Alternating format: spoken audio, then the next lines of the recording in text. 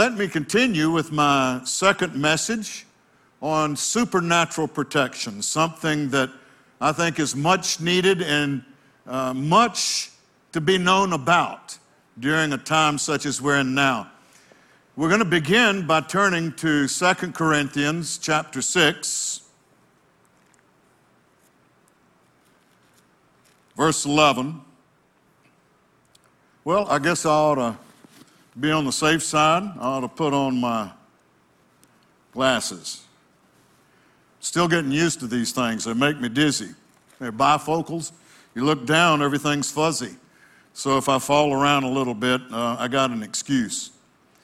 But at any rate, Ephesians chapter 6, verse 11 says, "Put on the whole armor of God, that you may be able to stand against the wiles of the devil." I probably should make a comment before I continue reading, because one of the biggest challenges I had when I started getting serious about God many decades ago was to believe that there was an evil entity called the devil.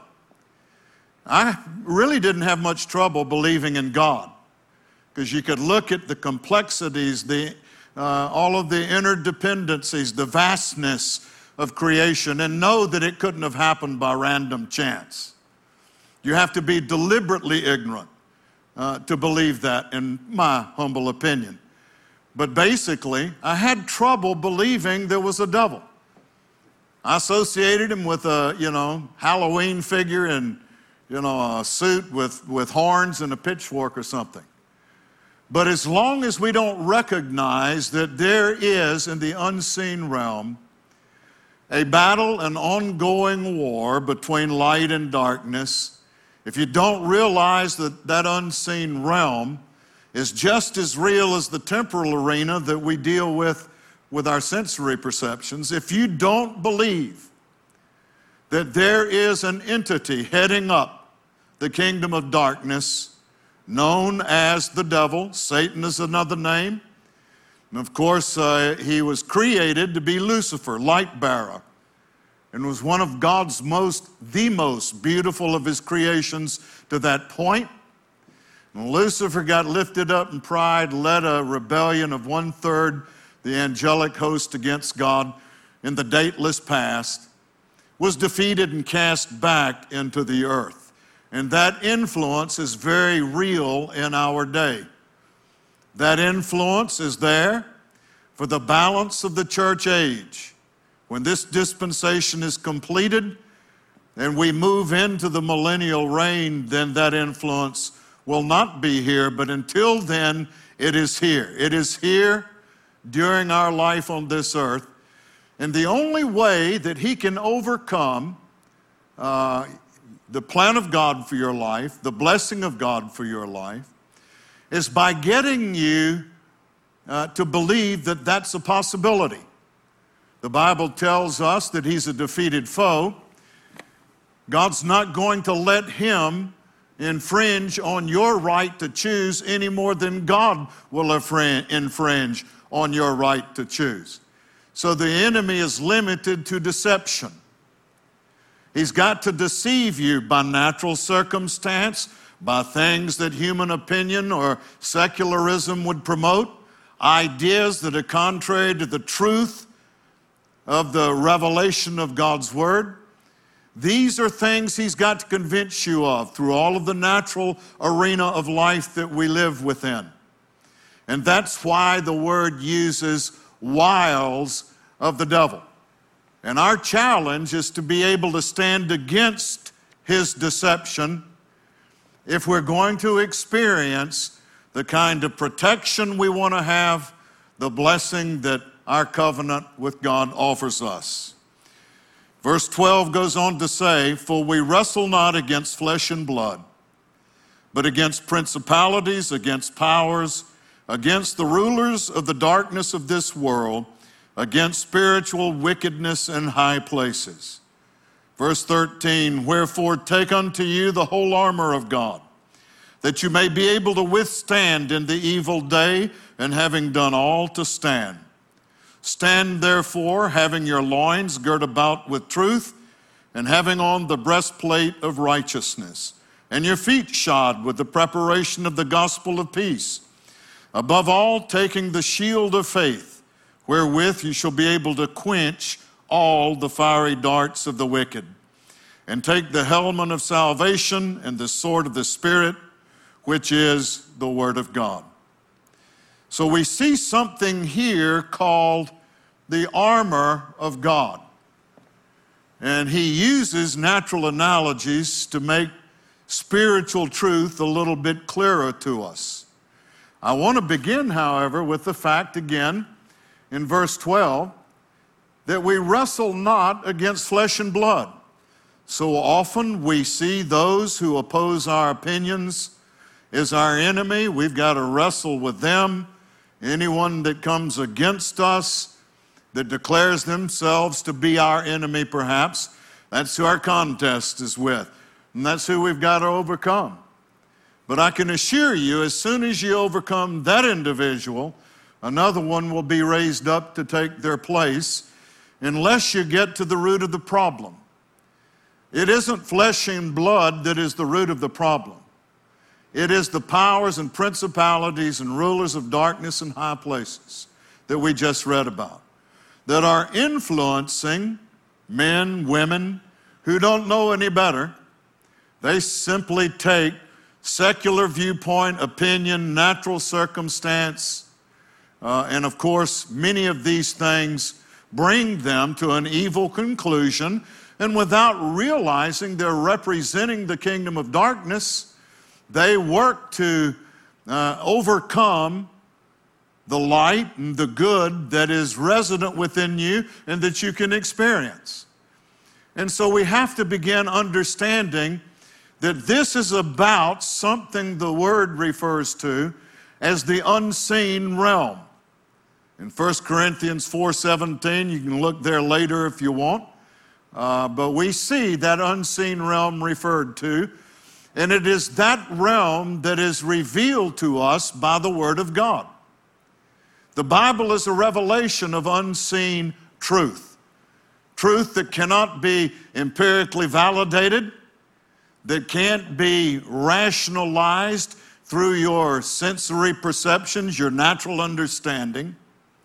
Truth, as I said last Sunday, about heaven and hell and life and death and God and the devil, and the list goes on. Truth that can't be empirically validated is what that unseen realm contains, and it's only revealed to us by the Word of God. If you don't think there's another realm, if you don't think there is a heaven or a hell, if you don't think there is a God or is a devil, you're dealing with less than a full deck, and your life will never work out for you, and one day you're going to realize the utter futility of just human effort without the influence of God. And perhaps then you'll reconsider. But don't let it go that far.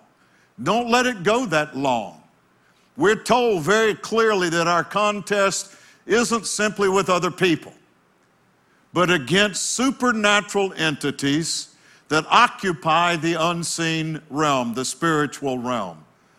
And the Word tells us about that realm and how to deal with the various kinds of confrontations we're going to have in our life to come. And then he goes on to say in the next verse, wherefore, because of this unseen realm, we're told to take unto us the whole armor of God. He says there is armor. There is defensive weaponry for you in that arena. If you're a covenant person, if you've been saved, born again, as Jesus, the terminology Jesus used, if you have a covenant with God, there is a spiritual array of weaponry for you that you can use in that arena. But you have to first know about it, and then you have to put it on. Take unto you. It's there, but you have to take it unto you. You have to put it on, wear that armor in order to succeed in that arena. And you won't succeed in life in general unless you bring spiritual truth into the equation. And this is what we're told, that there is an armor that we can put on that will enable us to withstand in the evil day, something like the coronavirus. You'll be able to withstand in the evil day, and having done all, to stand. I mentioned last Sunday that if you have an indices Bible, this phrase, having done all, if you look in your center reference column, you'll see it means overcome, and having overcome all. So the defensive weaponry is more than just defensive. It'll enable you to put more pressure on your enemies in that realm, in the kingdom of darkness, than they're putting on you. You are to be an overcomer, and it's the armor of God that puts you on that path. So we're going to look at each piece of armor that God describes, talk about it for a moment. The next verse begins discussing, first of all, having our loins girt about with truth. Now, this made sense to people of this day. It's the belt that they put about themselves that was really the foundation of each of the other pieces of armor that were to be adorned. And it says that you are to gird about your loins. Loins is a reference to your creative capacity. You are a creative being, not just in the natural arena are you able to reproduce, but spiritually you are a creative being, and it shows up in a variety of ways. Artists create from a blank canvas. Writers create beautiful literature. Architects draw magnificent buildings from their hearts. They see things and put it on paper. Engineers design new automobiles and airplanes. They create. But it's not only those who create.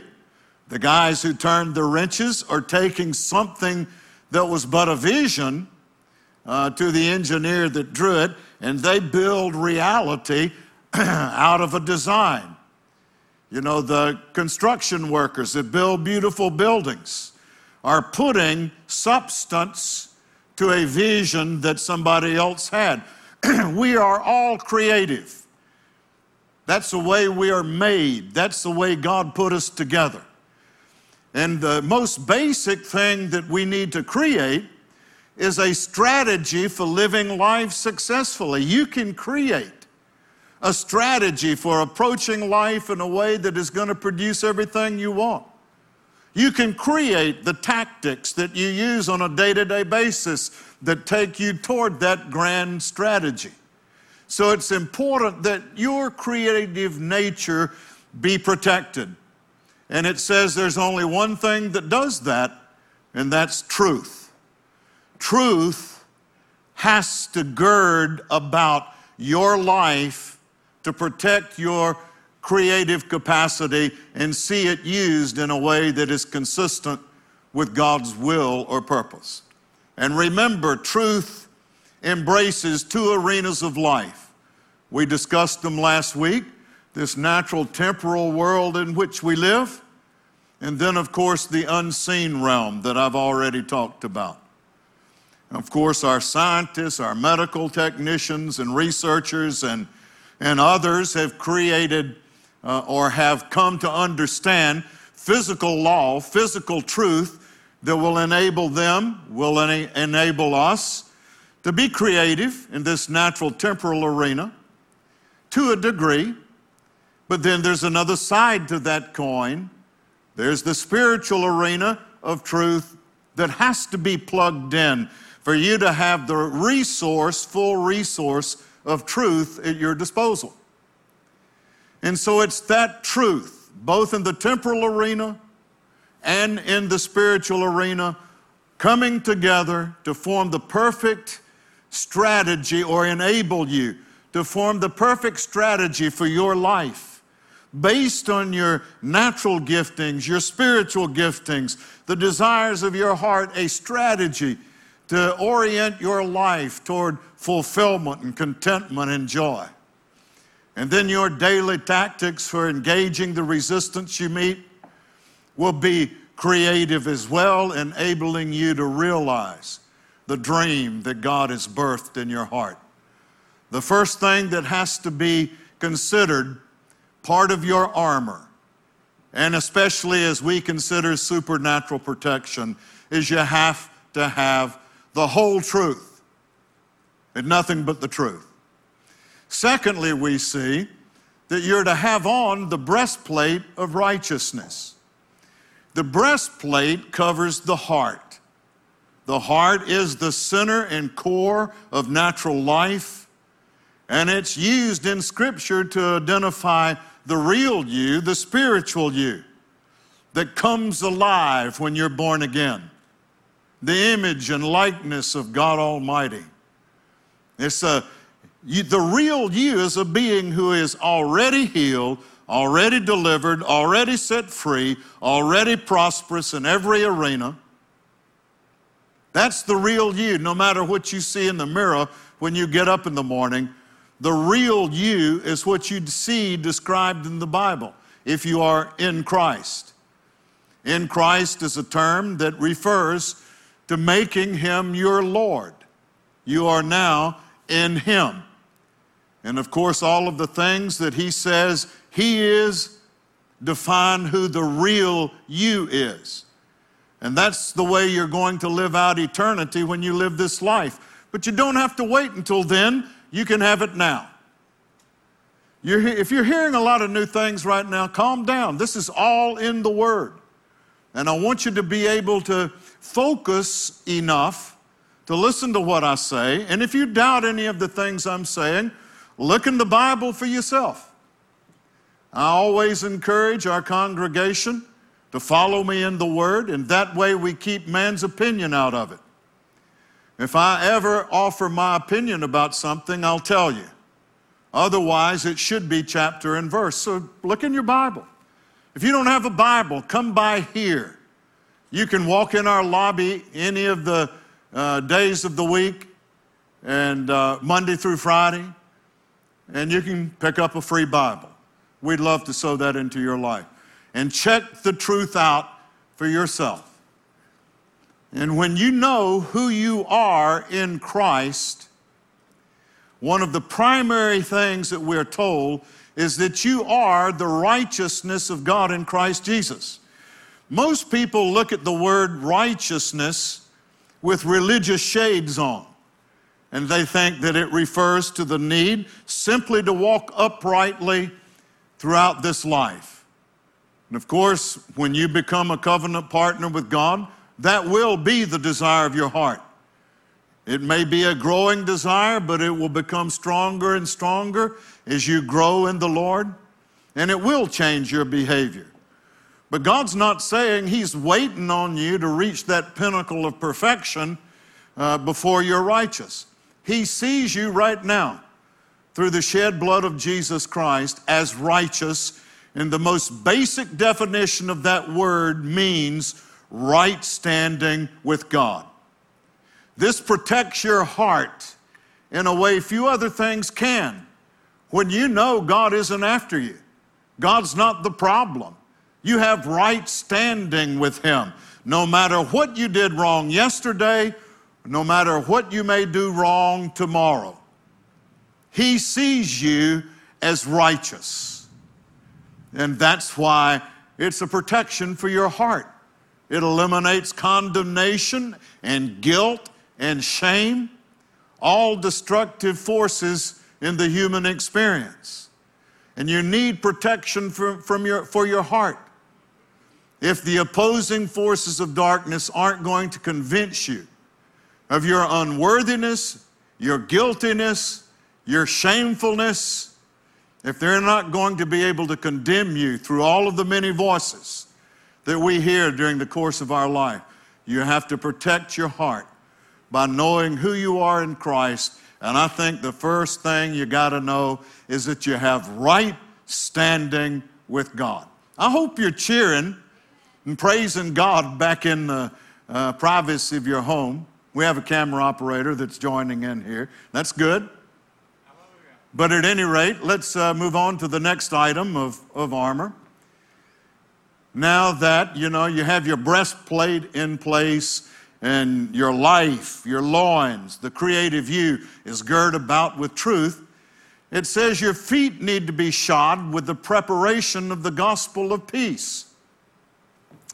The preparation of the gospel of peace. Now, what do your feet do? They carry you other places than where you are now.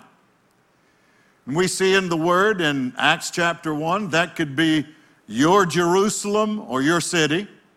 It could be Jerusalem, Judea, Samaria, the uttermost parts of the earth in the vernacular of our day and where we're located. We could say Minneapolis, Minnesota, America, and the uttermost parts of the earth. Wherever you go, your feet are going to take you there. And before you go, before your feet can take you there and have the impact that is going to fulfill your heart and your purpose and God's purpose, you're going to have to prepare with the gospel of peace. Now, there are many things the gospel does. It produces faith, it reveals love, it gives us hope, but it's interesting to me that he picked out peace. Now, we know that in Philippians chapter 4, we're told there is a peace that passes all understanding that will garrison about our hearts and our minds in Christ Jesus. And of course, it's beyond understanding because circumstance can be contrary to what might produce peace. It could be a soldier in the middle of a battle. And he can have a peace that is not going to come any other way except through the gospel of peace. The word gospel actually means good news. What brings you peace in your life anyway? It's when you hear good news. You get a little peace going. You get to feeling pretty good about things. When you get good news about something, then, peace comes. There's hardly any better news you can get physically than by the stripes of Jesus you're healed. That there is a way to experience healing, whether it's through the hands of our current medical professionals, who God uses all of the time, or whether it's through direct intervention of the miraculous. You can know for a certainty that healing is yours, and that knowing is called faith. That's what brings it to you. It's good news to know that you can receive your healing. Good news to know that there's supernatural healing for your relationships, for your marriage.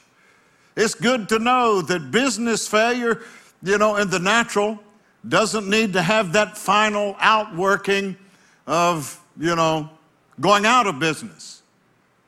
Because God can and does say throughout His Word that, and this is why the gospel is good news, there are solutions to any touch of death that humanity might experience in this earth. Any touch of it. Death is seldom a single quick event. Sometimes it is, but more usually death is a progression. As we age, perhaps, we get closer to that time, or as, a disease takes its toll on our bodies, it's a slide toward death. Financial shortfalls begin the slide toward financial death of whatever undertaking you may have. But we are redeemed from the touch of death if you believe the Word, and the Word tells us how we can align our lives with that truth. That's why the gospel is good news. And you get this good news about anything, what does it do for you? It brings peace to your heart. In the midst of all of the hubbub over the coronavirus. And I don't minimize the importance of our listening to the things that we need to be cautious about in order to avoid spreading or receiving something somebody else spreads, though that's part of the physical truth we need to embrace and live with. But when you bring these two realms of truth together, you can rejoice because that's what good news does. It announces that there is an answer. You don't have to be touched by this. Read Psalm 91 again. Read the many passages that talk about supernatural protection, and it'll bring you peace. And this is what makes you effective when you go into the rest of the world, whether it's your city, your state, your nation, or somewhere else on the globe. He said to prepare ourselves with this gospel of peace. Because we'll confront challenges, but more than anything else, people are drawn to a person, are open to a person's influence, who apparently has found an answer to this problem because they're happy. They're filled with the peace of God. They're not sweating it. They're not worried. They're not under the gun. They're okay. And that draws people to you or opens them to your influence. Now, you can share that good news with them. So before you go anywhere, you make sure that your own life is surrounded by and typified by this peace that is supernatural in origin. That's what the Word of God is intended to do, can and will do. Let's go on to the next point in our discussion. Above all, taking the shield of faith, wherewith you shall be able to quench all the fiery darts of the wicked.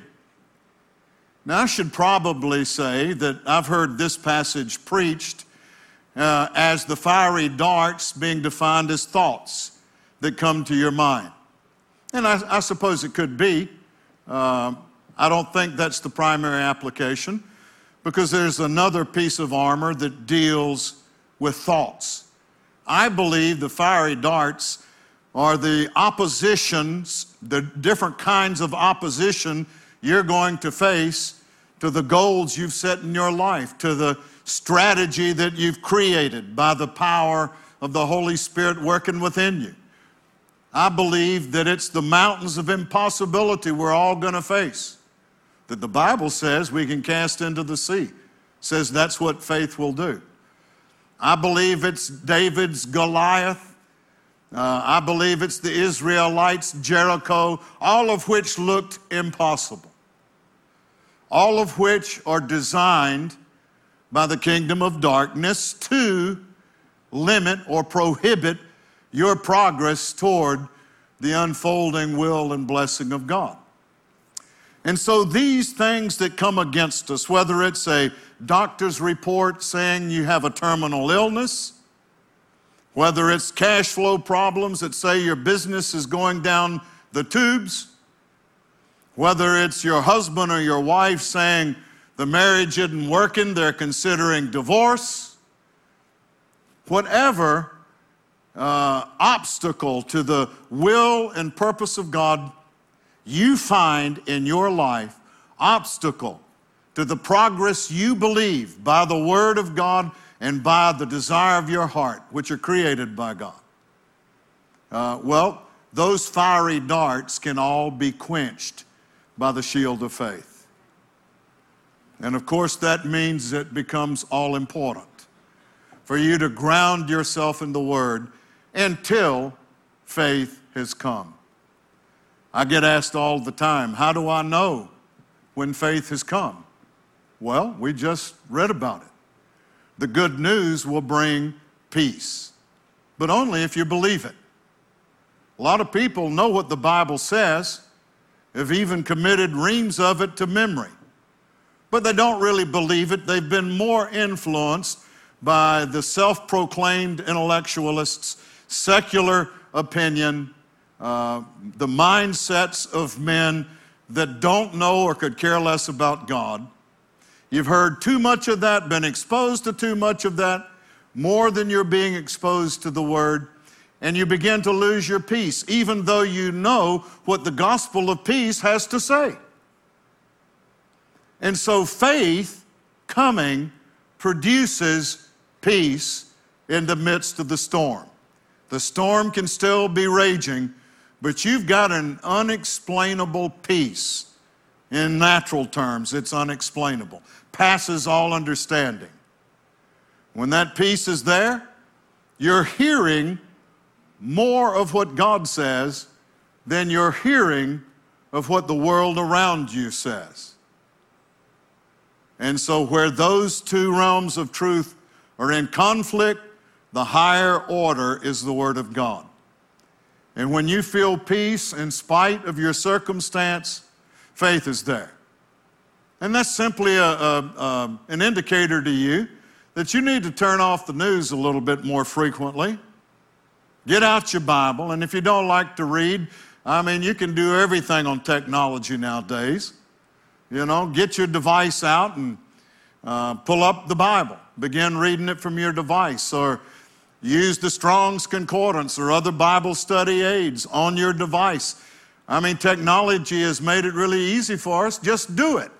If you're a lover of technology, put it to use the right way so that you can hear more of what God says about you than what your circumstance is saying about you, and then your faith will quench that fiery dart of the doctor's report, will quench that cash flow negative situation that seems to say you're going down the tubes in your business, that will quench those concerns that say, I'm out of a job now. How in the world am I going to survive? Well, aren't you glad one of God's names is Jehovah Jireh, the Lord who provides? He says He's El Shaddai, more than enough. And so, as that begins to resonate inside of you, then, a lifting occurs inside of you. Peace begins to come. It doesn't matter how God gets you the money that you need. Some might come through the unemployment benefits that a lot of people are filing for.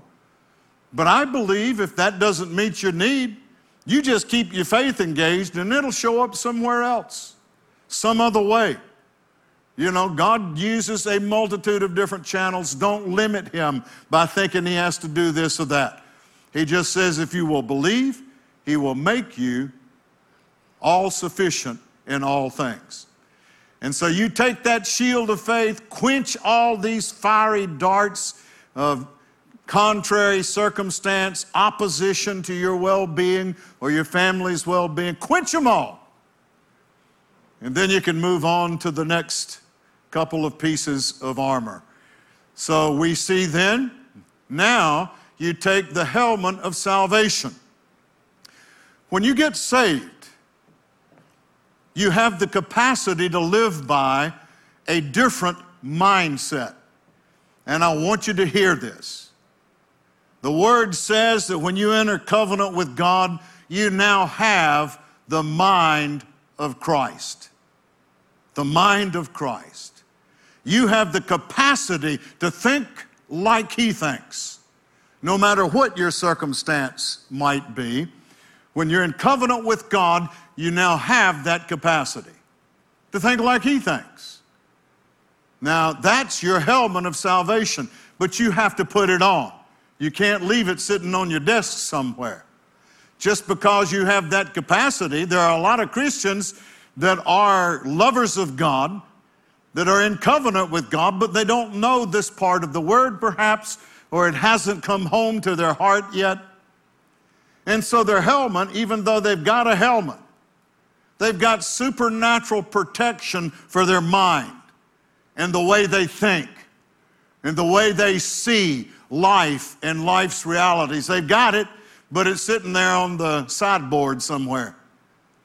It's not on their head. And of course, people that aren't saved or don't have a covenant with God have no capacity to understand anything God says. We see that in the parable of the sower.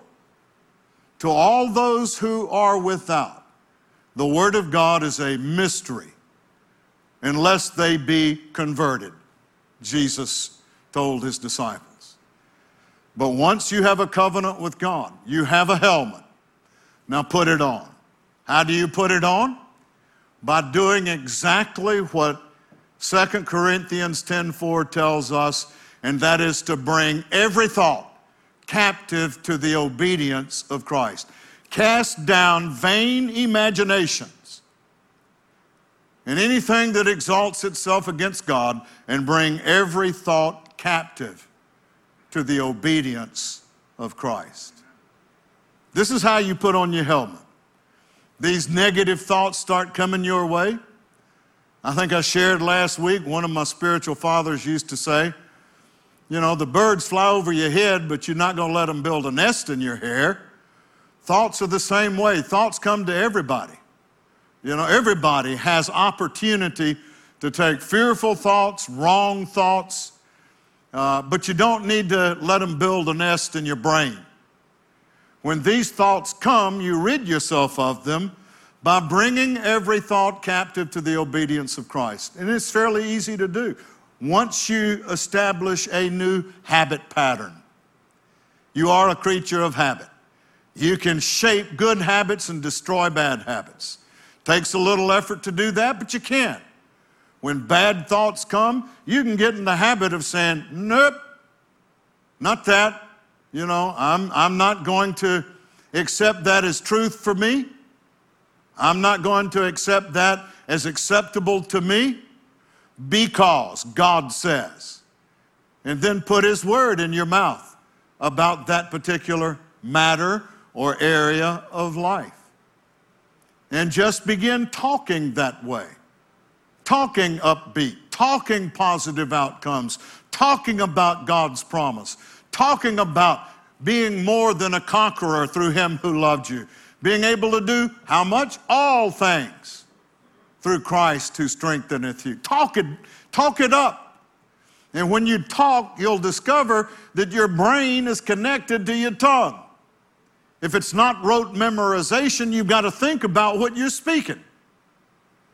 And so as you begin putting God's word in your mouth, you are bringing captive your thought life to the obedience of Christ, and then it'll become easier and easier as you develop this pattern of living to think right.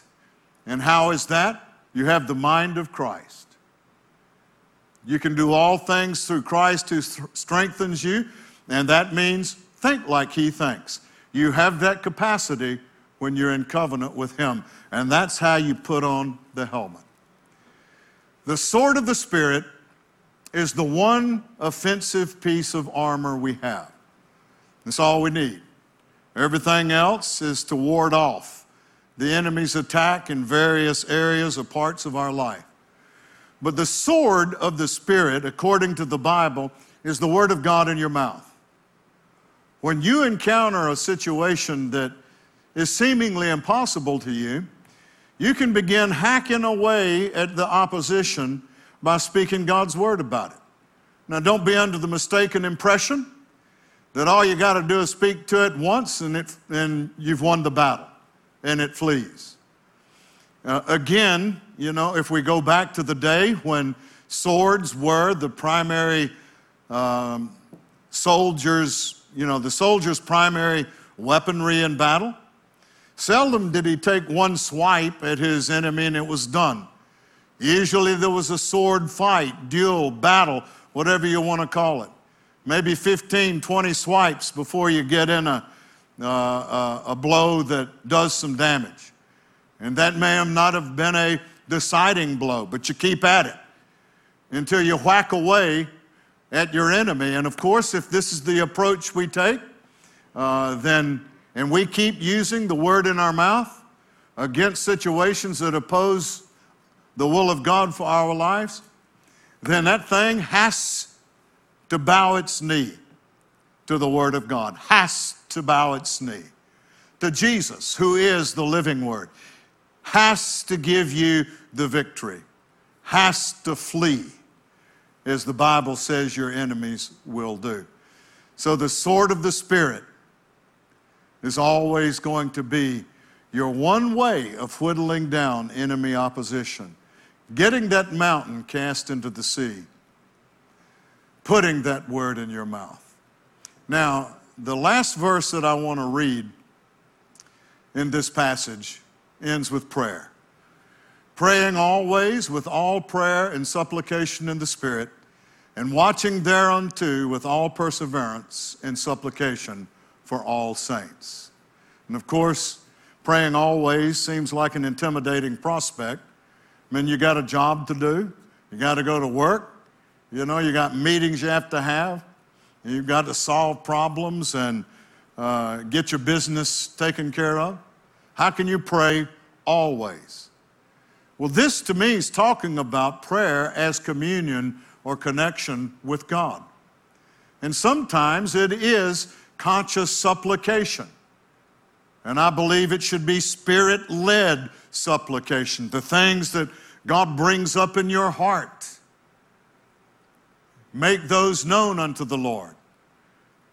And watching thereunto with all perseverance and supplication for all saints. This is not talking about somebody that has been sainted by one denomination or another. In the Word of God, all believers are called saints. So there may well be other people out there that God puts on your heart. When it says all prayer, there are a lot of different kinds of prayer. There are petitions that you'll make on behalf of yourself or your family. There are intercessions that you'll make on behalf of other people. As a matter of fact, praise and worship are forms of prayer, because prayer in a general sense is remaining connected with God, communion with God. And that is something you can maintain on a subliminal level. Your mind can be free to do your job and everything else you need to be responsible for, but there's always an underlying awareness of God's presence. He says He never leaves you, never forsakes you. He's closer than your next breath. He's always there. Sometimes we leave Him, or try to, but He never leaves you. Even in your darkest moment, He's there for you to turn to. But when you become aware of this abiding presence each and every day of your life, it does something for you nothing else can do. When you're aware of God's indwelling, abiding presence in your life. And this is something you have to practice. A good friend of mine taught on practicing the presence of God. Just practicing awareness. It's something else that you can develop, a habit that you can engage in. Practicing an awareness of God riding with you right there in the car. You can have an internal conversation with Him while you're in your car. But keep your mind on the road, on your driving. You know, that subliminal awareness should go with you throughout your day. And of course, then that communion with the Lord is continued. He can fulfill His role as your protector, your provider, your healer, ever present with you. All of the things that He says He is. Now, you're not going to be able to retain everything I've said by hearing it this one time. You've got nothing better to do for the next several days. I mean, certainly your time with your family is valuable, but I mean, you know, in terms of how you spend your discretionary time, don't blow it all on recreation. A little recreation is good for the soul, but spend time reinforcing these truths. You can go back to any of the teachings that I've done here or that most any minister does. You can go to the archives, pull them down, listen to them again. I imparted a lot of truth in a short matter of time, 46 minutes, not too bad, getting close on time here. But so go back and listen to these things again. I'm going to close the message by talking to people that don't even have the helmet of salvation yet because they're not saved. They've always considered the emphasis on being saved or born again a little religious fanaticism that wasn't for them. It's not that at all. Jesus uses the terminology born again, and that's where it comes from, to demonstrate the truth that an engagement with God on this level is starting your life all over again. You ever wished you could have a fresh start? God's given you one. He's giving you an opportunity to have one. Now, of course, you know, once you have a covenant with Him, all of the spiritual truths I touched on briefly earlier become true for you. Your challenge is to believe that that's the real you. And as faith is built in your heart, then you begin to extract spiritual truth into the temporal, natural arena. It's called temporal because that word temporary means subject to change. What can change it? Your faith. It has dominance over natural circumstance when that natural circumstance is counter to the will of God. So when you get saved, you have that capacity now to build on the foundation of salvation, Jesus Christ, but it's still going to be up to you to get serious about God and let Him have the place in your life that He wants to have. That's when life begins. A lot of people think, well, man, then I have to give up my bar hopping and chasing and whatever you do that you considered the good life. There's a point in time, if you haven't encountered it yet, that's not the good life. And it produces results on a longer and longer term basis that you don't want to have in your life. No, you're not giving up anything. You're gaining a peace that passes all understanding, rest that the Bible uses the analogy of lying down in green pastures, contentment, fulfillment, joy, love, all of the things that we feel like we so often are not. That's the good life, and this is the way you can have it. So if you have never asked Jesus Christ into your life, it's just a matter of believing He is who He says He is, did what He said He came to do, and submitting your life to His Lordship. I'm going to ask you to pray a very simple prayer with me right there in your home. You can pray this after me, pray it with me, after me. And this will be the first day of a brand new eternity for you. Say this with me, please. God in heaven, I come to you in the name of Jesus. I've decided to believe that He is your Son, that He died for me and rose again from the dead, that I might have eternal life and experience the blessing of life. Jesus, come into my heart, be my Savior, be my Lord. By the power of the Holy Spirit, I will live my life for you. If you said that prayer for the first time, just raise your hands to the Lord and say, Lord, I'm yours. And as you begin stepping out on the Word of God, your life will change, and it will change dramatically. Get a Bible. Again, if you don't have one, you can stop by here. We'd love to sow that seed into your life. We rejoice with you over this new step you've just taken.